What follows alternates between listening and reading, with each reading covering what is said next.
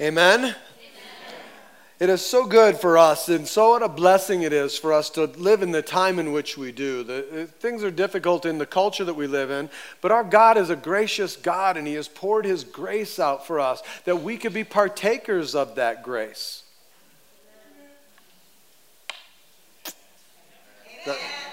Is this thing on? I mean, this would be the best news that we've ever heard. The fact that God has poured out His grace and God has given for you and me something that we could not get in our own. Something that the Word of God in the Old Testament, all it did was reveal to us that we could not earn this on our own, that we couldn't do it on our own, that we weren't good enough, that we can't be good enough, and we never would be good enough. And by God's grace, He poured out for you and I His loving kindness through His Son Jesus Christ when He came to this world and came into this earth, came into our lives. After His life, His crucifixion, His death, and resurrection, Jesus sent the Holy Spirit to bring grace into our lives. And then He says this, He says, "It is by grace you have been saved, not by works that any man could boast." He's saying, I've made a new way, a way of grace. A way of grace that would fulfill all of those things that your works, your life, that your trying and your efforts could not do. And we live in that time today. And we have to realize that and understand that. Sometimes, I think for many of us, it just seems too easy. Or in our minds we think, well, that's just not fair. How can, and again, it comes that way when we think, well, how can it be fair for this person who's done all of this over here, all of that over here? They've done all of these wicked things that I would never do. Yet God forgives them with the same grace that He forgives me for the little sins that I have in my life. Yeah, all of them except for the pride that you just rose up in. We walk in this time of grace, and that's where we have to understand that. But our natural tendencies aren't always to walk in that grace. Our natural tendencies tend to, as Martin Luther said, to default to religion. And so Jesus is confronting this. In the sermon that I want to share, we're going to continue. You can open up your Bibles to Luke chapter 6. We're going to continue on in that. Again, I want to encourage you, go to the app. In there, there's sermon notes. And inside those sermon notes, you will find some fill in the blanks. You'll find all of the notes that you'll need to be able to go to your life group and follow along with everything that's happening in the life groups. And so I pray that you will do that. So go check out the app. You can follow along on the screen, however you deem to find best for you. In Luke chapter 6, we started talking about this last week, about this whole topic of legalism. This place where legalism, where the law, where not necessarily the Word of God, but the things added unto the Word of God, which became traditional ways of dealing with things, and tended to come to this place where Jesus is confronting legalism. And He's confronting legalism because legalism is the enemy of Jesus Christ. And again, you cannot read the Gospels and not see that. Paul talks about this in Galatians. He talks about it very strongly and very straightforward. Who bewitched you? Who cast a spell over you when you were first saved by grace that now you think that you should go back and begin to mutilate your body or begin to walk by the works of the law? And they handled it very, very strongly. And one of the things, and I talked about this last week, one of the things that legalism or religion tends to do is cause us to default to this place where we begin to live by this paint-by-numbers life. And I showed you the pictures that, drawn. And this paint-by-numbers life is oftentimes, we prefer that because sometimes we don't really know what to do. We don't know what to follow. We don't know where we are. We don't know this grace thing. How do we do this? And what's going on with this? Just tell me what to do. And we like that place where we can just fill in the blanks, color in the numbers, and then I know that I'm okay. I know that everything's good because my picture looks just like everyone else's picture. And your picture, your religious picture can look just like everybody else's picture, yet absolutely nothing changed or transformed or going on in the heart. The things that we do are out of a place of necessity, not a place of joy. It's because our hearts aren't transformed. Let me just say today, God's not impressed with your religious picture or your religious life. He's not impressed with what goes on the outside. What he cares about, and the Bible says, Jesus said, he looks upon the heart. Yes, he does. He cares what's going on in here, where grace works. And so we talked about that last week, and that's all I'm going to really say on this. But then we had to deal with this because all of this was going on. This place of confrontation was happening on the Sabbath. The battlefield is on the Sabbath. There's this battle that's happening, but the real battle is not about the Sabbath. It's on the Sabbath, but the real battle is about this whole topic of legalism. And so I want to take a little bit of time and learn a little bit about legalism, those places where we add to or make addendums to the Word of God because we think that's what it says or we think that's what we've been taught. And understanding that today we live in this dispensation of grace. Yes, we do obey the Word of God. But there are places where many people believe that some of the things that have been added to the Word of God are actually the Word of God. And Jesus is teaching us that it's not. So, a couple things about legalism that we'll look at today. One is this. Legalism, Jesus is teaching us through these scriptures here. One is that legalism will make you bold. And listen, there is no humility in legalism. It's all about what I follow, what I know, what I do. And in legalism, all I have to do is make myself a little bit better than you. And if I can make myself a little bit better than you, then I'm okay because I'm better than you are. And I can always default to that. And so we have got to understand that those are places of pride in us. Pride that says, well, I'm better than you, I'm good enough, I'm all these things. And legalism tends to then make us bold about that. Look at what these guys do here in Luke chapter 6. In verse 1, on a Sabbath, so again, they're here, it's on the Sabbath day, the holy day, we talked about that, are not holy, it's set apart to be holy. On a Sabbath, while he was going through the grain fields, his disciples plucked and ate some heads of grain, rubbing them in their hands. But some of the Pharisees said, why are you doing what is not lawful to do on the Sabbath? Let's pray. Lord, as we venture into your word, I pray that you help us to rightly divide it. That God, you would take this word today and minister to our hearts, to our souls, to our spirit, to our life, to our choices, to our decisions, and let me see the truth, Lord God, of what you're sharing, what you desire us to receive. Lord, I open my heart to you. Speak to me today, Lord. Let me have some understanding of your word. And I thank you for that today in Jesus' name. Amen. So all these things are going on. This whole thing is happening. And here again we meet the Pharisees. We're going to meet the Pharisees a number of times. And later on in the chapter, we'll meet these guys that are called the scribes. Now just, again, I talked about them a while ago. I'm not going to go into this deep. But the scribes were those guys. They were the leaders that were the real formally trained. To be a scribe, you had to be 40 years or over in that day. And they were formally, theologically, professionally trained. So they're kind of the queen bee. Everybody, it all centers around them. And around them come then the Pharisees. Now Pharisees, sometimes they had professional training. Oftentimes they were trained up as apprentices. And they were trained up as apprentices under the leadership of these formally trained scribes or the queen bees. And so they often weren't, though, formally educated, so they received that. And they're kind of like the swarm of bees that swarms around the queen bee.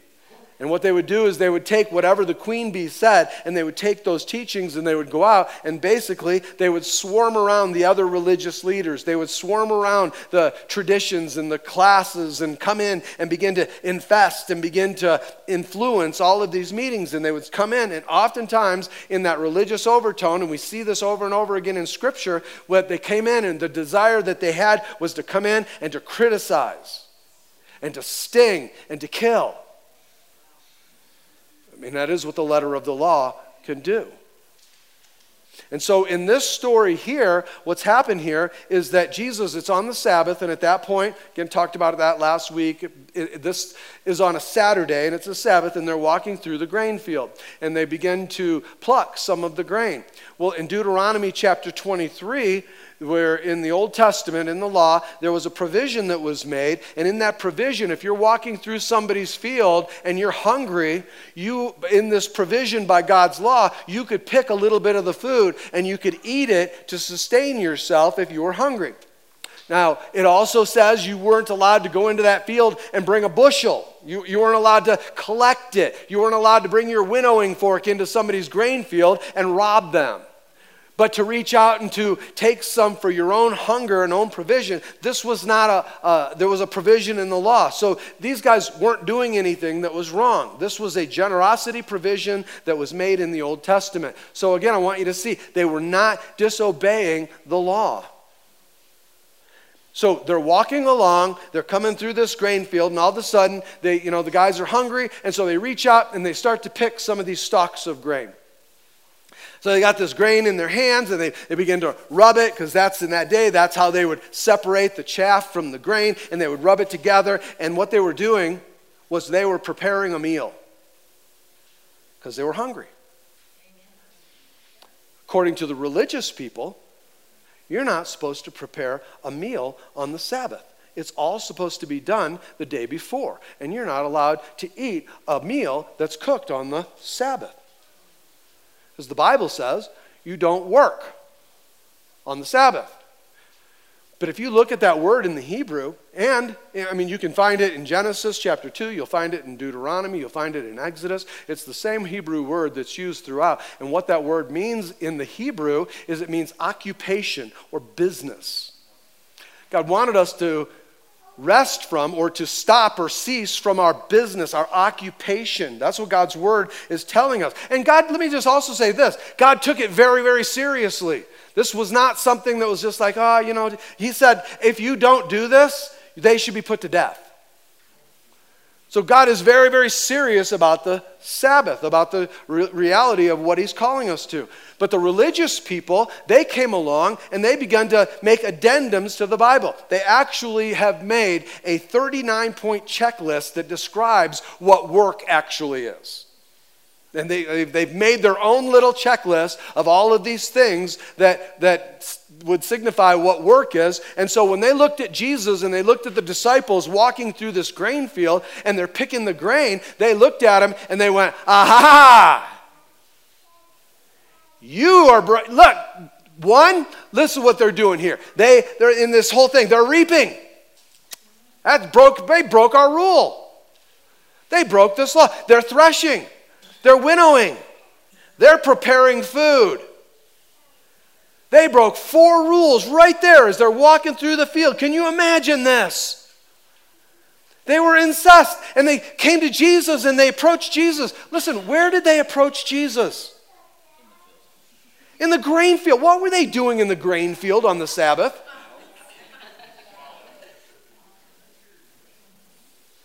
They're out there in the grain field. They're just following him around. You know what? They didn't want to hear from Jesus. They wanted to find something that was wrong. I find this totally amazing, that it's okay to hassle God on the Sabbath, but it's not okay to make a sandwich. It just blows my mind.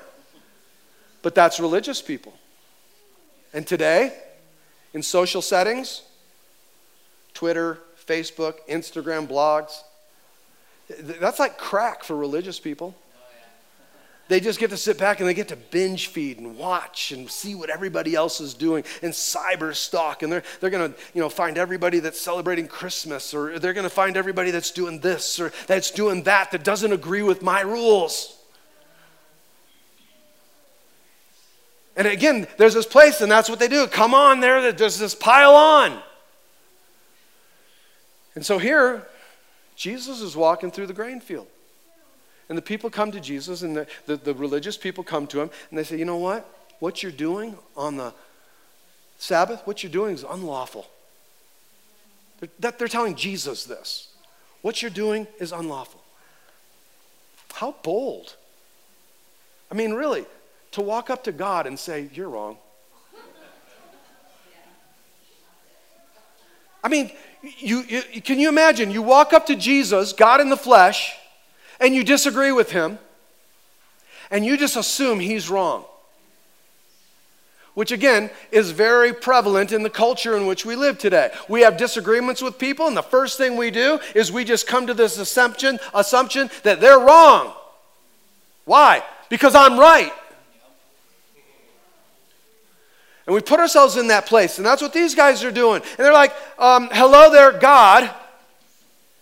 You know, God, that you did this? God, you broke one of our rules.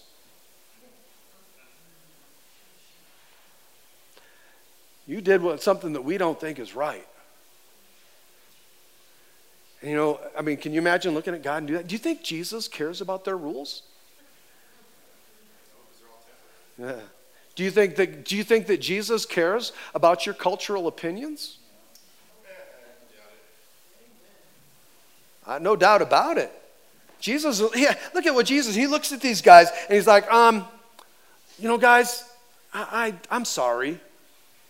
I'm really sorry, but I made the heavens and the earth. And I made the scribes.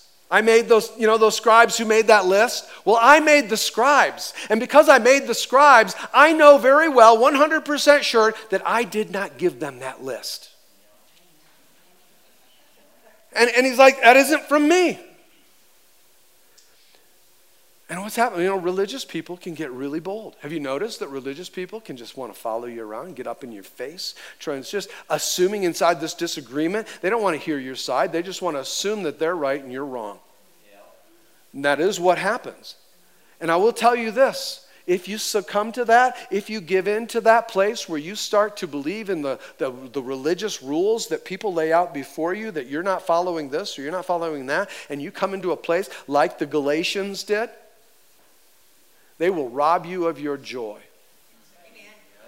They will rob you of the freedoms that you have in Christ, the freedoms that God gave you in the grace he shares with you, in the mercies that he gives you. You will find that it will rob you. And again, this might blow some people's minds. I wrote this down because I wanted to make sure that I said this. But people, you can be really bold and still be wrong. Okay, just because you're bold the bolder I am, the more right I am. The better debating I am, the more right I am. If I can convince people to what I believe, then I must be right. And so we get really bold about things and these people were so bold. Let me just say this. Some of you need to stop letting yourself be bullied. You need to stop being intimidated by your coworkers. Stop being intimidated by your friends. Stop being intimidated by religious people. Stop being intimidated by your family. Don't let yourself be intimidated. These people were so bold. You know what they did? They confronted Jesus to his face. This is just crazy. That honestly, it's the indication that there's a serious problem here. There's something really wrong. And they come in, and I want you to see this as well. They're not accusing him of disobeying the law, because Jesus never disobeyed the law. He never broke the law. He never committed a sin. You know what they accused him of? They accused him of disobeying their laws. Hey, he never did break any Bible rules. Never did he. But I will tell you this. He did, still will, break a lot of religious rules. So, it will make you bold. The next thing, number 2, is legalism will make you unbiblical. Look at what, I love Jesus' answer here in verses 3 and 4. And Jesus answered them. So they confront him, and Jesus answered them, and he says, have you not read what David did when he was hungry, he and those who were with him, how he entered the house of God? So he came in the tabernacle. He took and ate the bread of the presence, which is not lawful for any but the priest to eat, and he also gave it to those with him. So, and just in there, he's looking at this whole thing and he's saying basically, hey, you know what? You guys have a lot of rules, but your rules don't agree with the Bible. So you have a dilemma. Church, when your rules don't agree with the Bible, you have a dilemma. Yes, you do. When people's rules don't agree with the Bible, there's a dilemma. And the dilemma comes down to this. Do you keep the rules or do you and disobey the Bible, or do you keep the Bible and repent of your rules? What are you going to do? I mean, we all have those choices because we all have this place where we want to default to these religious things. It's just part of our nature. And I love the way Jesus handles these guys. Because, look at these guys are talking about things that aren't in the Word. And so what does Jesus do? He brings them right back to the Word. He brings them right back. Okay, you got a bunch of rules. And that you can, that you can't eat a meal if it's prepared on the Sabbath. If it's not prepared the day before the Sabbath, you got all these rules. So, and then Jesus, he doesn't argue with them about their stupid rules. What Jesus does is he takes them back to the book that his father wrote, the book that he wrote. He takes them back to what he wrote. And he says, okay, guys, let me just bring you back to this. Do you guys remember what I wrote in 1 Samuel chapter 21? And he brings them right back. And they would have recognized this story. He takes them back to the story about King Saul. And King Saul was the anointed king. And when King Saul started off as the anointed king, he did pretty good for a little while. But then he got weird. I mean, he got filled with a spirit and he got crazy. The guy just went cuckoo. He went nuts. And he got, in the madness of his heart, he began to chuck spears at David. He wanted to kill him.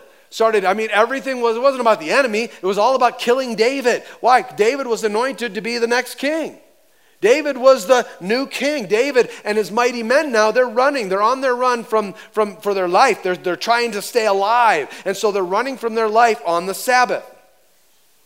It doesn't say this in 1 Samuel chapter 21, but I bet there was some religious people around that were saying, oh, you're not allowed to run on the Sabbath? It's like, I'm running for my life. He's got swords and spears and they're trying to overwhelm us and kill us. We need to run. And so they did.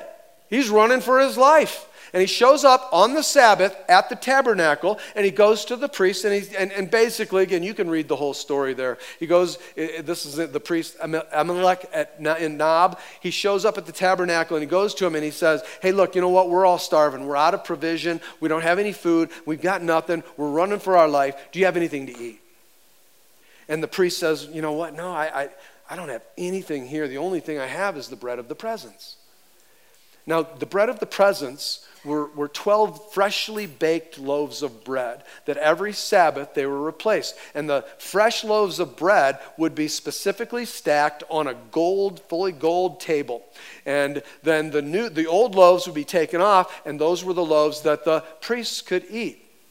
So there was these 12 loaves that were replaced every single week. And again, they represented the fact that God is the provider and that we are all totally dependent on him. And again, no one was allowed to eat that bread except for after it was taken off the altar in a week, and the priests were the only ones because they were the holy men who were allowed to partake in that bread. And the priest says, this is all I got. All I got is this bread here. And then he goes to David and he turns and says, are your men holy men or not? He says, have they been abstaining from women? Have they been keeping themselves pure? And David says to him, yes, we love the Lord. We have not been with women. We've been keeping ourselves pure. We're godly men. We're serving God. We're on a mission from God. We're just hungry. And the priest takes the bread of the presence and he gives it to David and his men to eat on the Sabbath. Now, the question is this. Did they sin when they were eating the bread?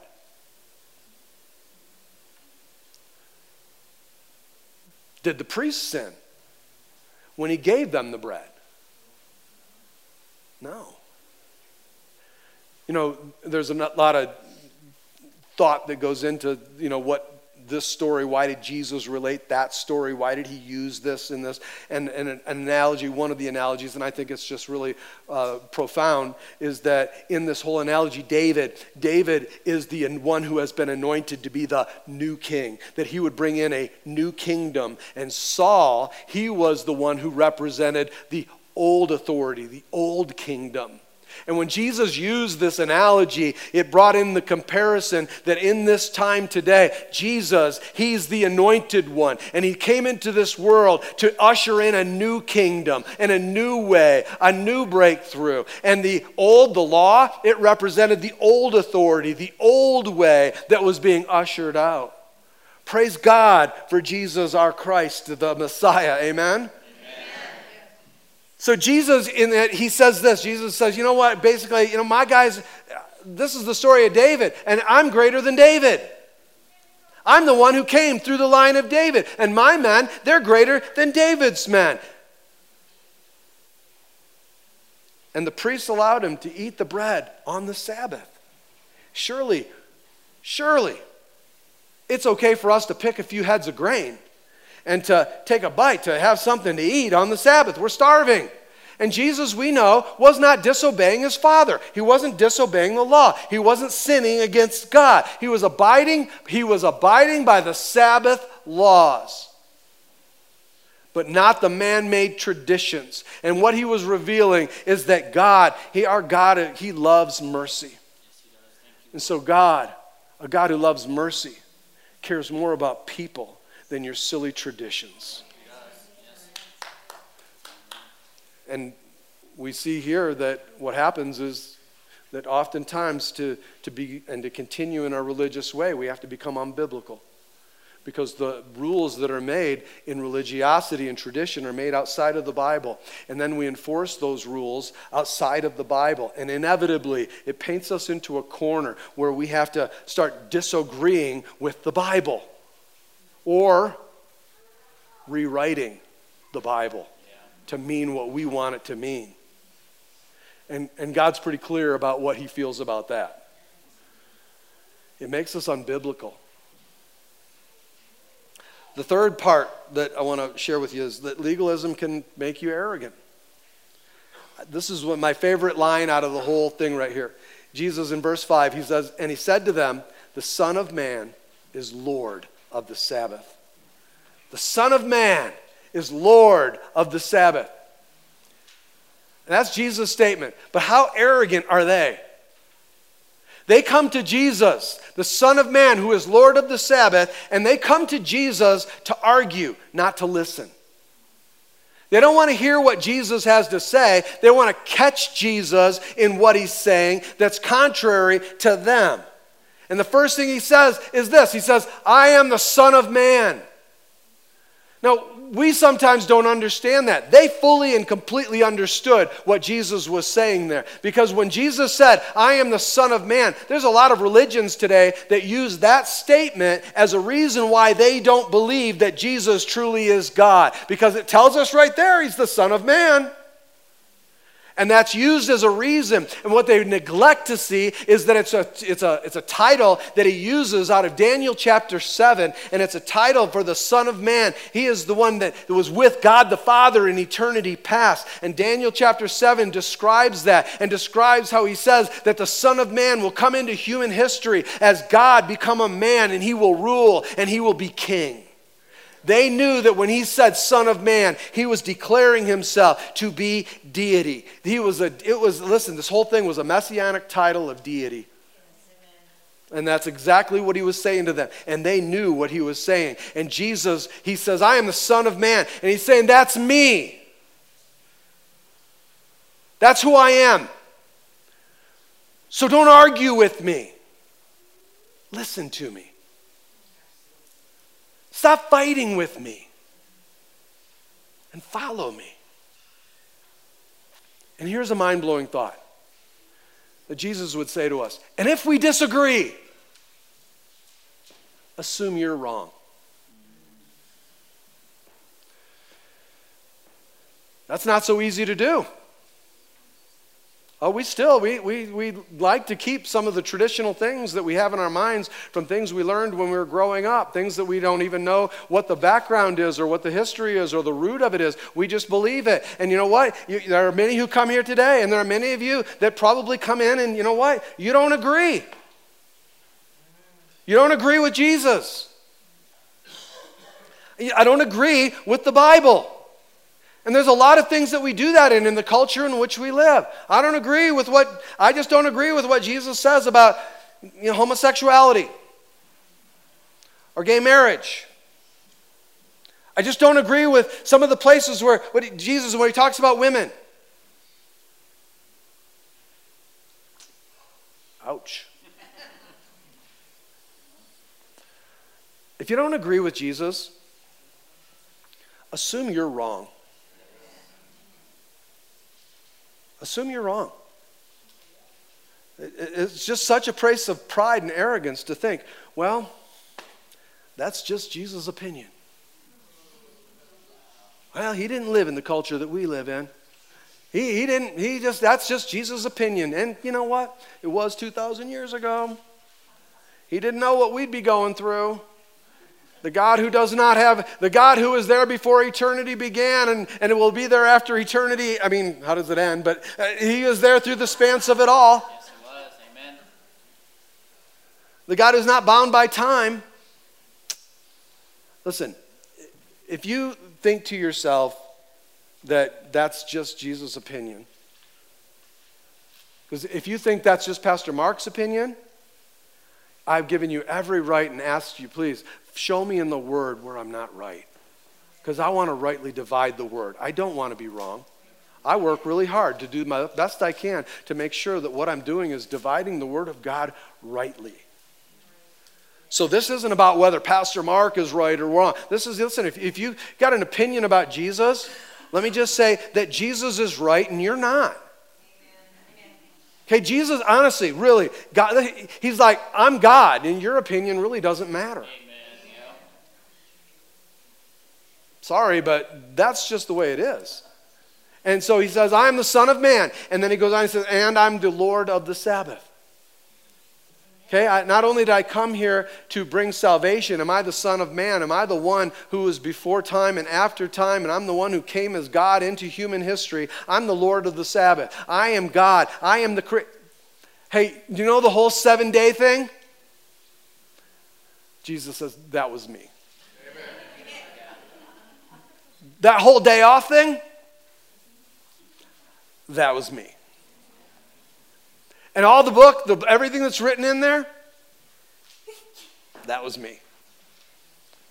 So, I get to decide what's acceptable and unacceptable on the Sabbath. And that's what Jesus is saying to these guys. I'm the one who will dictate that. But the religious people, they're so arrogant, they put themselves in position where they're even willing to judge God. They're here, they put themselves in a place where they're sitting in judgment over God. And religious people, if you will allow them to, they will put you on the defensive because they will start to judge you. And they will judge you in a hardcore fashion and make you give an account. They don't want you to give an account to the truth of the word. They want you to give an account to them, not to Jesus. And all of a sudden, you will find yourself, all of a sudden you're trying to earn their favor. You're trying to be approved of them. All of a sudden, all we want is, I just want to hear from this person or this religious leader. All I want to do is hear from them. Well done, my good and faithful servant. It's not about Jesus anymore. And that, church, is incredibly arrogant. For anyone or anything to assume the position of God. Let me just tell you, Jesus will not tolerate it. He won't let it happen. And he just isn't going to, even in all of this, these people have assumed the position of God. And Jesus, he doesn't appeal to their authority. He doesn't give them a nod. He doesn't accept their theology. Instead, Jesus does this. He gives them the invitation to acknowledge him as God, become a man. I am the Son of Man. Will you trust in me? I am the Lord of the Sabbath. In church, this is something that we have to hear. If he's Lord of the Sabbath, that means he's also the Lord of all the other 6 days. Which means we can't think that we can just come in here and worship him as the Lord of the Sabbath, but then go live like heathens the other 6 days. Some people, though, and this is where it becomes difficult, because our pride doesn't want us to ever admit I'm wrong, or I this, or I that. We become so filled with pride that we'll stand up for something even though we know it may not even be true. And one of the things about people that are walking in those places of legalism is, man, they are so self-confident, so bold, so arrogant that, man, they can make you think, gosh, I don't know, maybe they're right. Maybe I do need to do this. Some of you come across religious people in religious circles. It's like, man, they are so convinced that they've become convincing to me. We have to be careful about that, because it wants to take us away from the grace that God has saved us by. And the last point that I want to make, and I'm going to take this point and really dive deeper into this story next week. But I want to look at this next portion where Jesus is on, it's another Sabbath day, because this is really important. Because legalism will make you unloving. It will cause you to care more about the law than the people that God came to save. And this is what it says in verses 6 through 10. On another Sabbath, he, again talking about Jesus, he entered into the synagogue and he was teaching. And a man was there whose right hand was withered. Now, again, it doesn't say, and this is just speculation, but it doesn't tell us, why that guy was there. Was he somebody that the scribes and Pharisees had brought in as a plant? Let's use this guy to catch Jesus. Watch. Oh, he can't help it. He's going to do something good on the Sabbath. And the scribes are there, so the queen bees are there, and the Pharisees are there, and they're swarming all around, and they're all watching him to see what? To see if he would heal on the Sabbath so that they might find a reason to accuse him. What a horrible thing. Oh my goodness. This is just what makes me crazy about this. So here they are, the religious people, the religious leaders, and they are in the Sabbath for a worship service, and none of them are interested in worshiping God. All they're interested in doing is catching God at saying something that might not be right. You know why they were in church that day? They were in church for the same reason they were in the grain field. They just wanted to find out something that was wrong. But Jesus, he knew their thoughts. And again, the word tells us he was filled with the Holy Spirit. And he said to the man with the withered hand. So Jesus was teaching. They were probably all sitting at that point. They would stand for the word and then sit for the teaching. And Jesus was there, and he calls this man, and he calls him to come and stand forward. And Jesus says to them, he says to all of those people that were there that day, he said, I ask you, is it lawful on the Sabbath to do good or to do harm? Is it lawful to save life or to destroy it?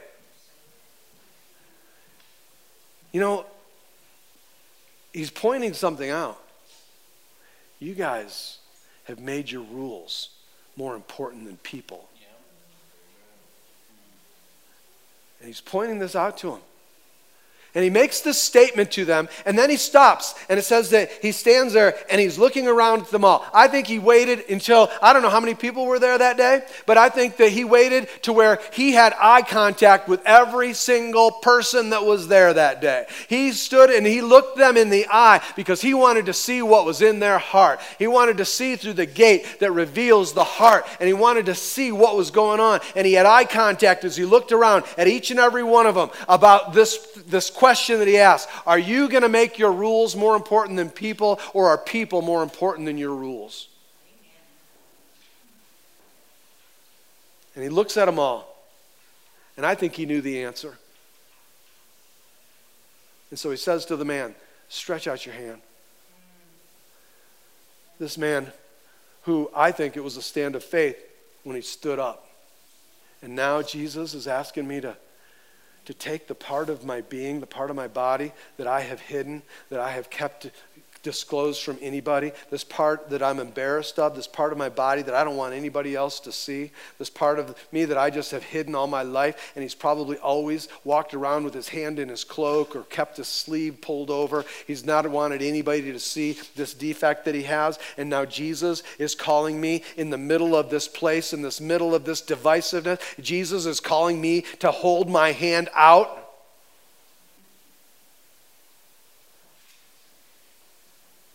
And he does it. And he did this, and his hand was restored. Praise God. The Bible said no work on the Sabbath. Do you know that the religious people, not only did they have this whole thing where they had added these 39 addendums to what work was, they also had emergency medical rules that they were allowed and not allowed to do on the Sabbath as well. So, I mean, in these emergency medical rules, think about how nice this was of them. If a woman was giving birth on the Sabbath, people could help them. I know. My heart just... Oh. If there was a bad accident, they could help them. But pretty much other than that, nothing was allowed on the Sabbath. And they had all of these rules that they had to follow. And we'll talk a little bit more about some of that stuff next week. But right now, I want to wrap this up by bringing us back to one more way in which the Pharisees and the Sadducees and the scribes and the religious folk, the legalists, one of the things that they use to bring intimidation or to work through. And that is something that worked then, and it still works today. Probably most of us have been influenced by this. And it is called the fear of man. The fear of man. You know, Proverbs 29:25 says the fear of man is a trap. It's a snare. It's there to try to catch you. It's trying to take away your freedom. This fear of man. And one of the ways that they operated in this fear of man, I mean, let's face it, where is the place that all of us hope and pray that we do not ever get confronted with something that we may have done wrong or somebody that might want to argue or debate with us? That most difficult place there is, in a crowd. Most of us, we're just, you know what? We don't like to even talk in a crowd, let alone to be confronted in a crowd. Yet, isn't it amazing that that's where these guys continually confronted people, continually confronted Jesus?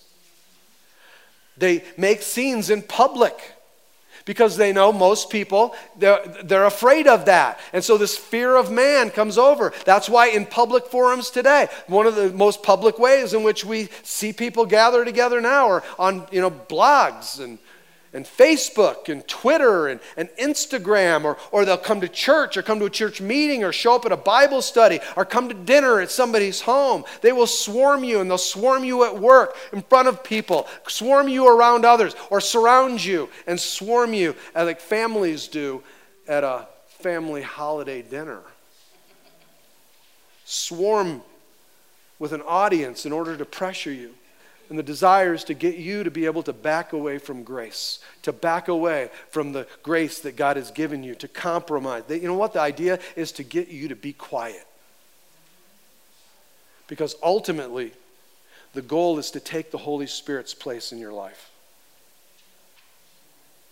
To lead you and to guide you and to get you to do what they want you to do. Oh, and you won't do that? Well, let's just sting you some more. Let's just sting you some more. Let's just cast you out some more. Let's just do these things until you tap out. Until you give up. Until you just shut up. And so they're always picking fights with Jesus. They're always doing this where there's a crowd. And here, the easiest place to do that is on the Sabbath. Because there's a nice audience that's there. And I want you to see this. Because this is important. It says they did not come to listen to Jesus. They came to find fault with him.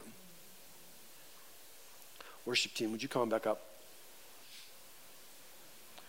Church, let me ask you to do this.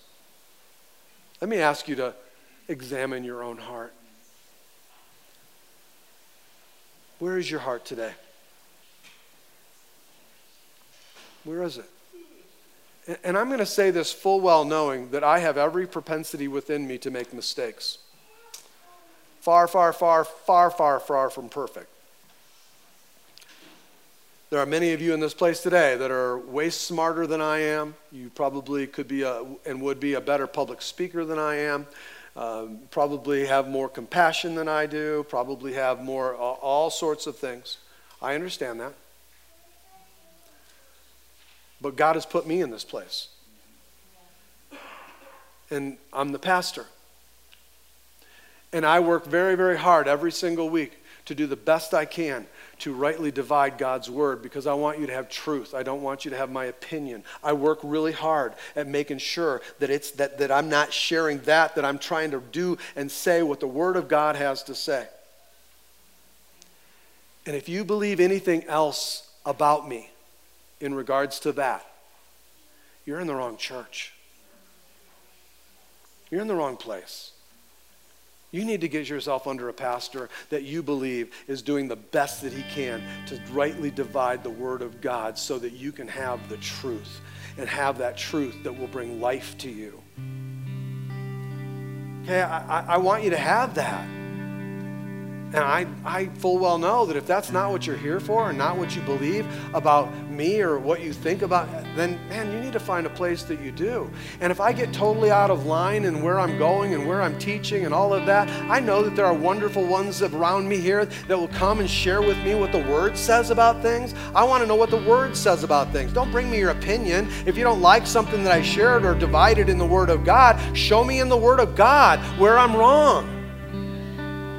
I don't want to be right. I want to be one who rightly divides the word of God. I don't want to hear from you, well done, good and faithful pastor. I want to hear before God when I stand before him one day, well done, my good and faithful servant. I'm not going to compromise the few years I have here with you so that I can compromise the eternal life that I have with him.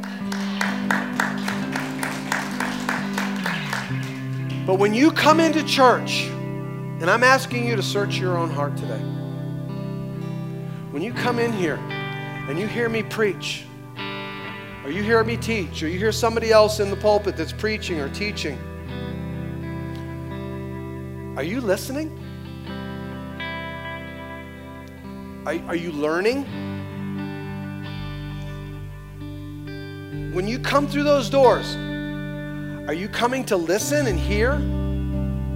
Or are you coming to criticize and pick apart? Now, again, I'm not trying to get anybody not to share with me when things are not biblical or a different biblical approach. And I certainly know that, again, it's Jesus who speaks through us, but it's Jesus, it's the Word of God that we need, not the Word of Mark. But God is using Mark to share the words of Jesus with you and to rightly divide that word and to share that with you. So when you come to church, you can come a couple of different ways. You can come in looking for what God wants to do. There are two ways that you can go to church in spiritual growth. You can do it in this positive way, or you can grow in a negative way. You can come into church and find everything that you disagree with, everything that you can criticize, everything that's negative, everything that's wrong with the service, everything that's wrong with all the things, everything that's wrong with pastor, everything that's wrong with... Or you can choose to grow as God has called us to and to take the spiritual approach of humility. And that's the way in which we'll see positive growth through the church. Because, in this, what is the first question you ask when you come in? I say, listen, when you come into church, the first thing we should be asking, and if you can't do this, then there's, again, a problem in you. It needs to be dealt with. But the first thing we should be asking when we come into church is, okay, God, teach me today. I am here in a humble way. I want to learn. I want to hear you. I want to hear what Pastor has to say. I want to take, listen, I refuse to throw the baby out with the bathwater. I am just going to find, Lord God, what you're sharing with me. And I know that you're going to speak something into my life today. And then second, Lord God, show me through the message today, show me my sins. Show me my faults. Show me my flaws. Show me, Lord God, those places where I have failed, those places that I can grow. Show me those places where I'm making decisions and choices and opinions that are outside of the Word of God. Show me, God, those places so I can repent. Our third approach should be, show me, God, where I can take the message and use it in the lives of those that I love around me. The people that you bring into my life. How can I use this when I leave this place? How can I use this in the lives of others?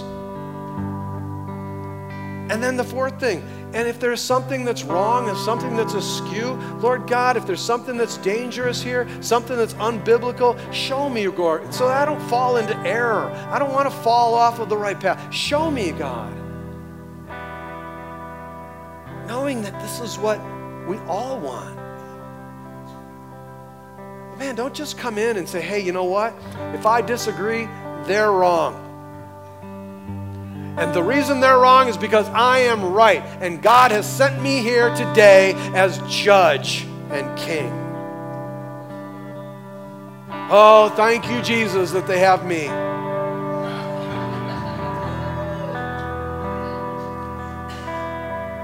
Look,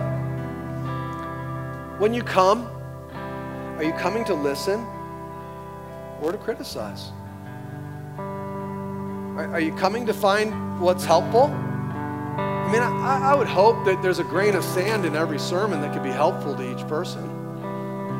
Are we looking for that? Are we searching for that grain of sand that can become a pearl in our lives? Or are we just coming to critique, to find fault, to find something that's wrong? And I can do it because, well, let's face it, I'm always right. Kind of like the Bible.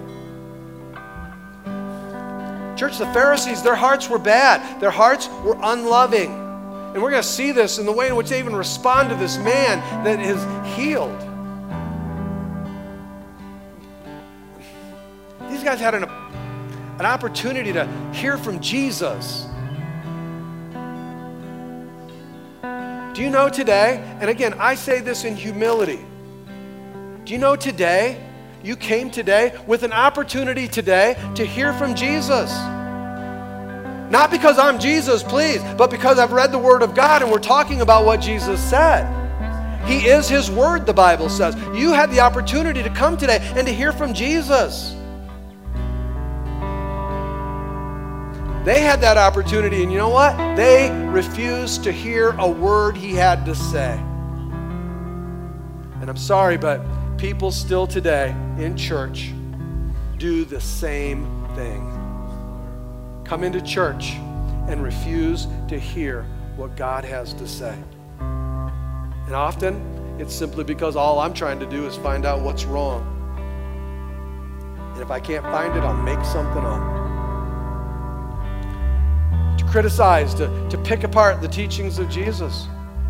They're just trying to find fault. And let me tell you, there is no fault in Jesus' teachings. There is no fault in Jesus' teachings. There is no fault in any of Jesus' teachings. There is no fault in anything that Jesus said, no fault in anything that Jesus did. Jesus, His actions, His teachings, His speaking, His professing, His calling out was perfect in every single way. There is nothing that is inerrant in anything that He said or He did. But the rest of us, not too hard to find fault. And again, especially in me. I'm the one who has to stand up here and talk to you for an hour. Of course, you can find something that's wrong in something I said. And sometimes I know if you're looking for something that's wrong, I know I full well have the ability very easily to put my foot in my mouth and to say something that makes it really easy for you to find something that's wrong. And if you can't find something, call me on Monday. I can tell you on Monday all the things I wish I wouldn't have said or should have said. Church, if you want to find fault with me, you're not going to have a hard time doing it. But if you came here to hear from Jesus, you will find that God has a perfect word for you, something that he has for you each and every day, because Jesus loves you more than he cares about the rules and the law, more than he cares about everything else. Listen, Jesus cares more about you receiving the word than he does the broken vessel in which he desires to pour it through. I fall short every single week, and I have to just go to God and say, Lord God, love them more than I acted like it this week, because I don't deserve to be used in that way, but they deserve to hear from you today. So God, use this broken vessel to bring life and perfection to those that are in need. Let them hear what you have to say, and use a cracked pot to do it. And I say that, again, I've told you before, I promise you, I am not being prideful or arrogant in any of that. I know that God can speak through a donkey. If God can speak through a donkey, praise God. Here I am, Lord.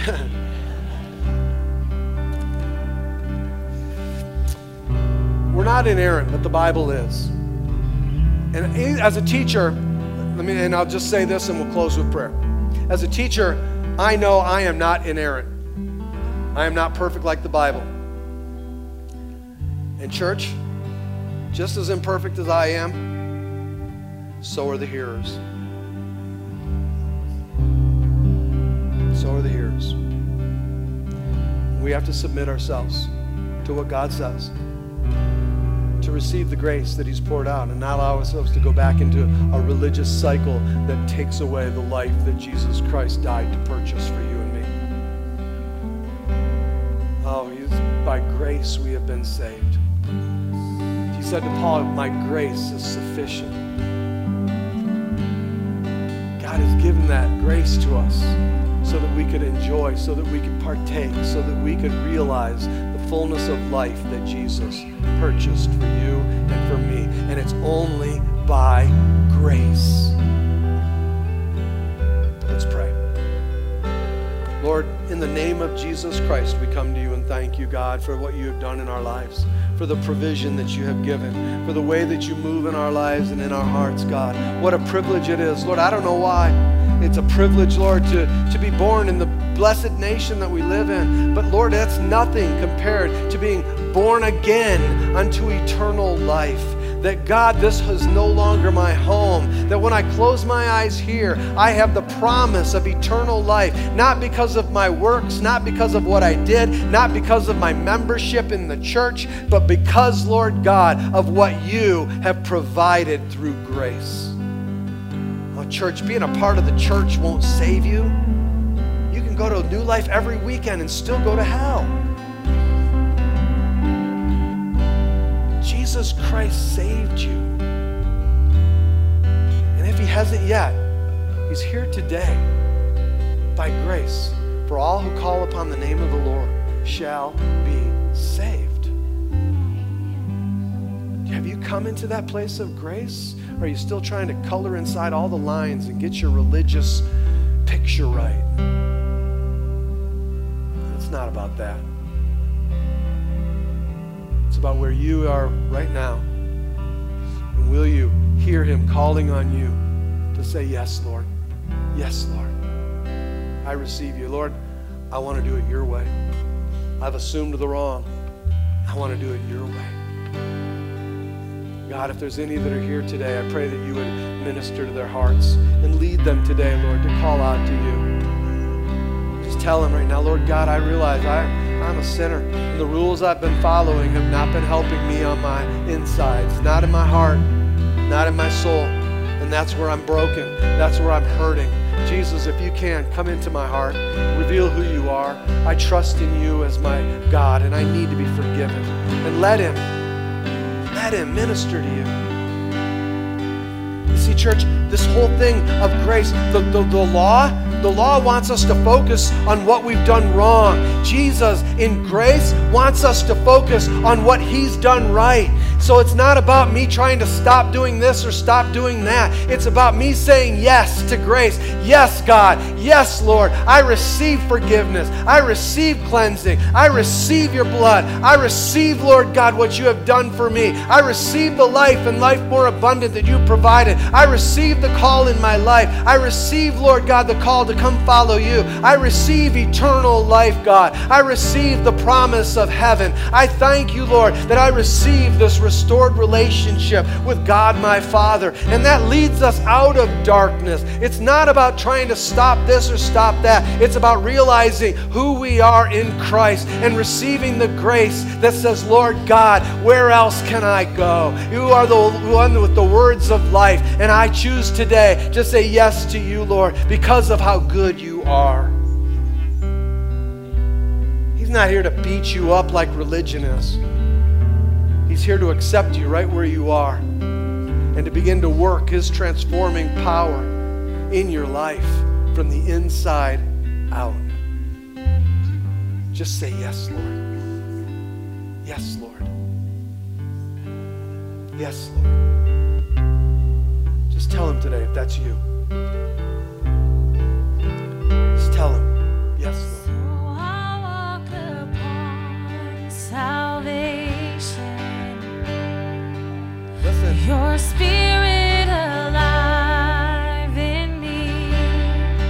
Oh, that's His desire in us. My life to declare your promise.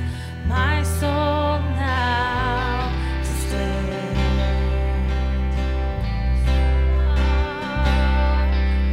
So I'll walk upon salvation. Your Spirit alive in me. My life to declare your promise. My soul now to stand. So what can I say?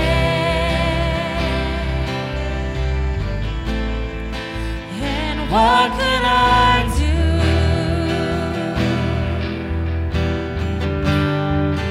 but offer this heart, oh God, completely to you.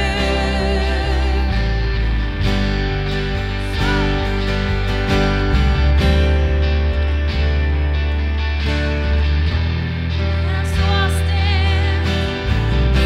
So I'll stand with arms high and heart abandoned in awe of the one who gave it all. I'll stand, my soul, Lord, to you surrendered. All I have is yours.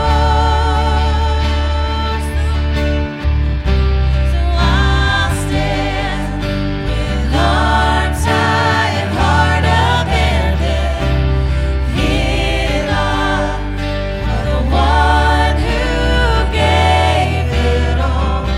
And I'll stand, my soul, Lord, to you surrendered. All I have is yours. Lord, all I am is yours, and all I am is yours. So I'll stand. So I'll stand. Come on. In awe of the one who gave it all. I'll stand. My soul, Lord, to you surrendered. All I am is yours, and all is yours. All right, church. Listen, those are, you just sang, I love this because I realized this first service. You just sang those words, amen? So now go live those words. Go be the church. Go be those who are redeemed. Go be those who are light. Go be the gospel. Go be what you just sang. God bless you. I love you. Have a beautiful day. Make sure you find a life group and get yourself plugged in. God bless you. Hard times.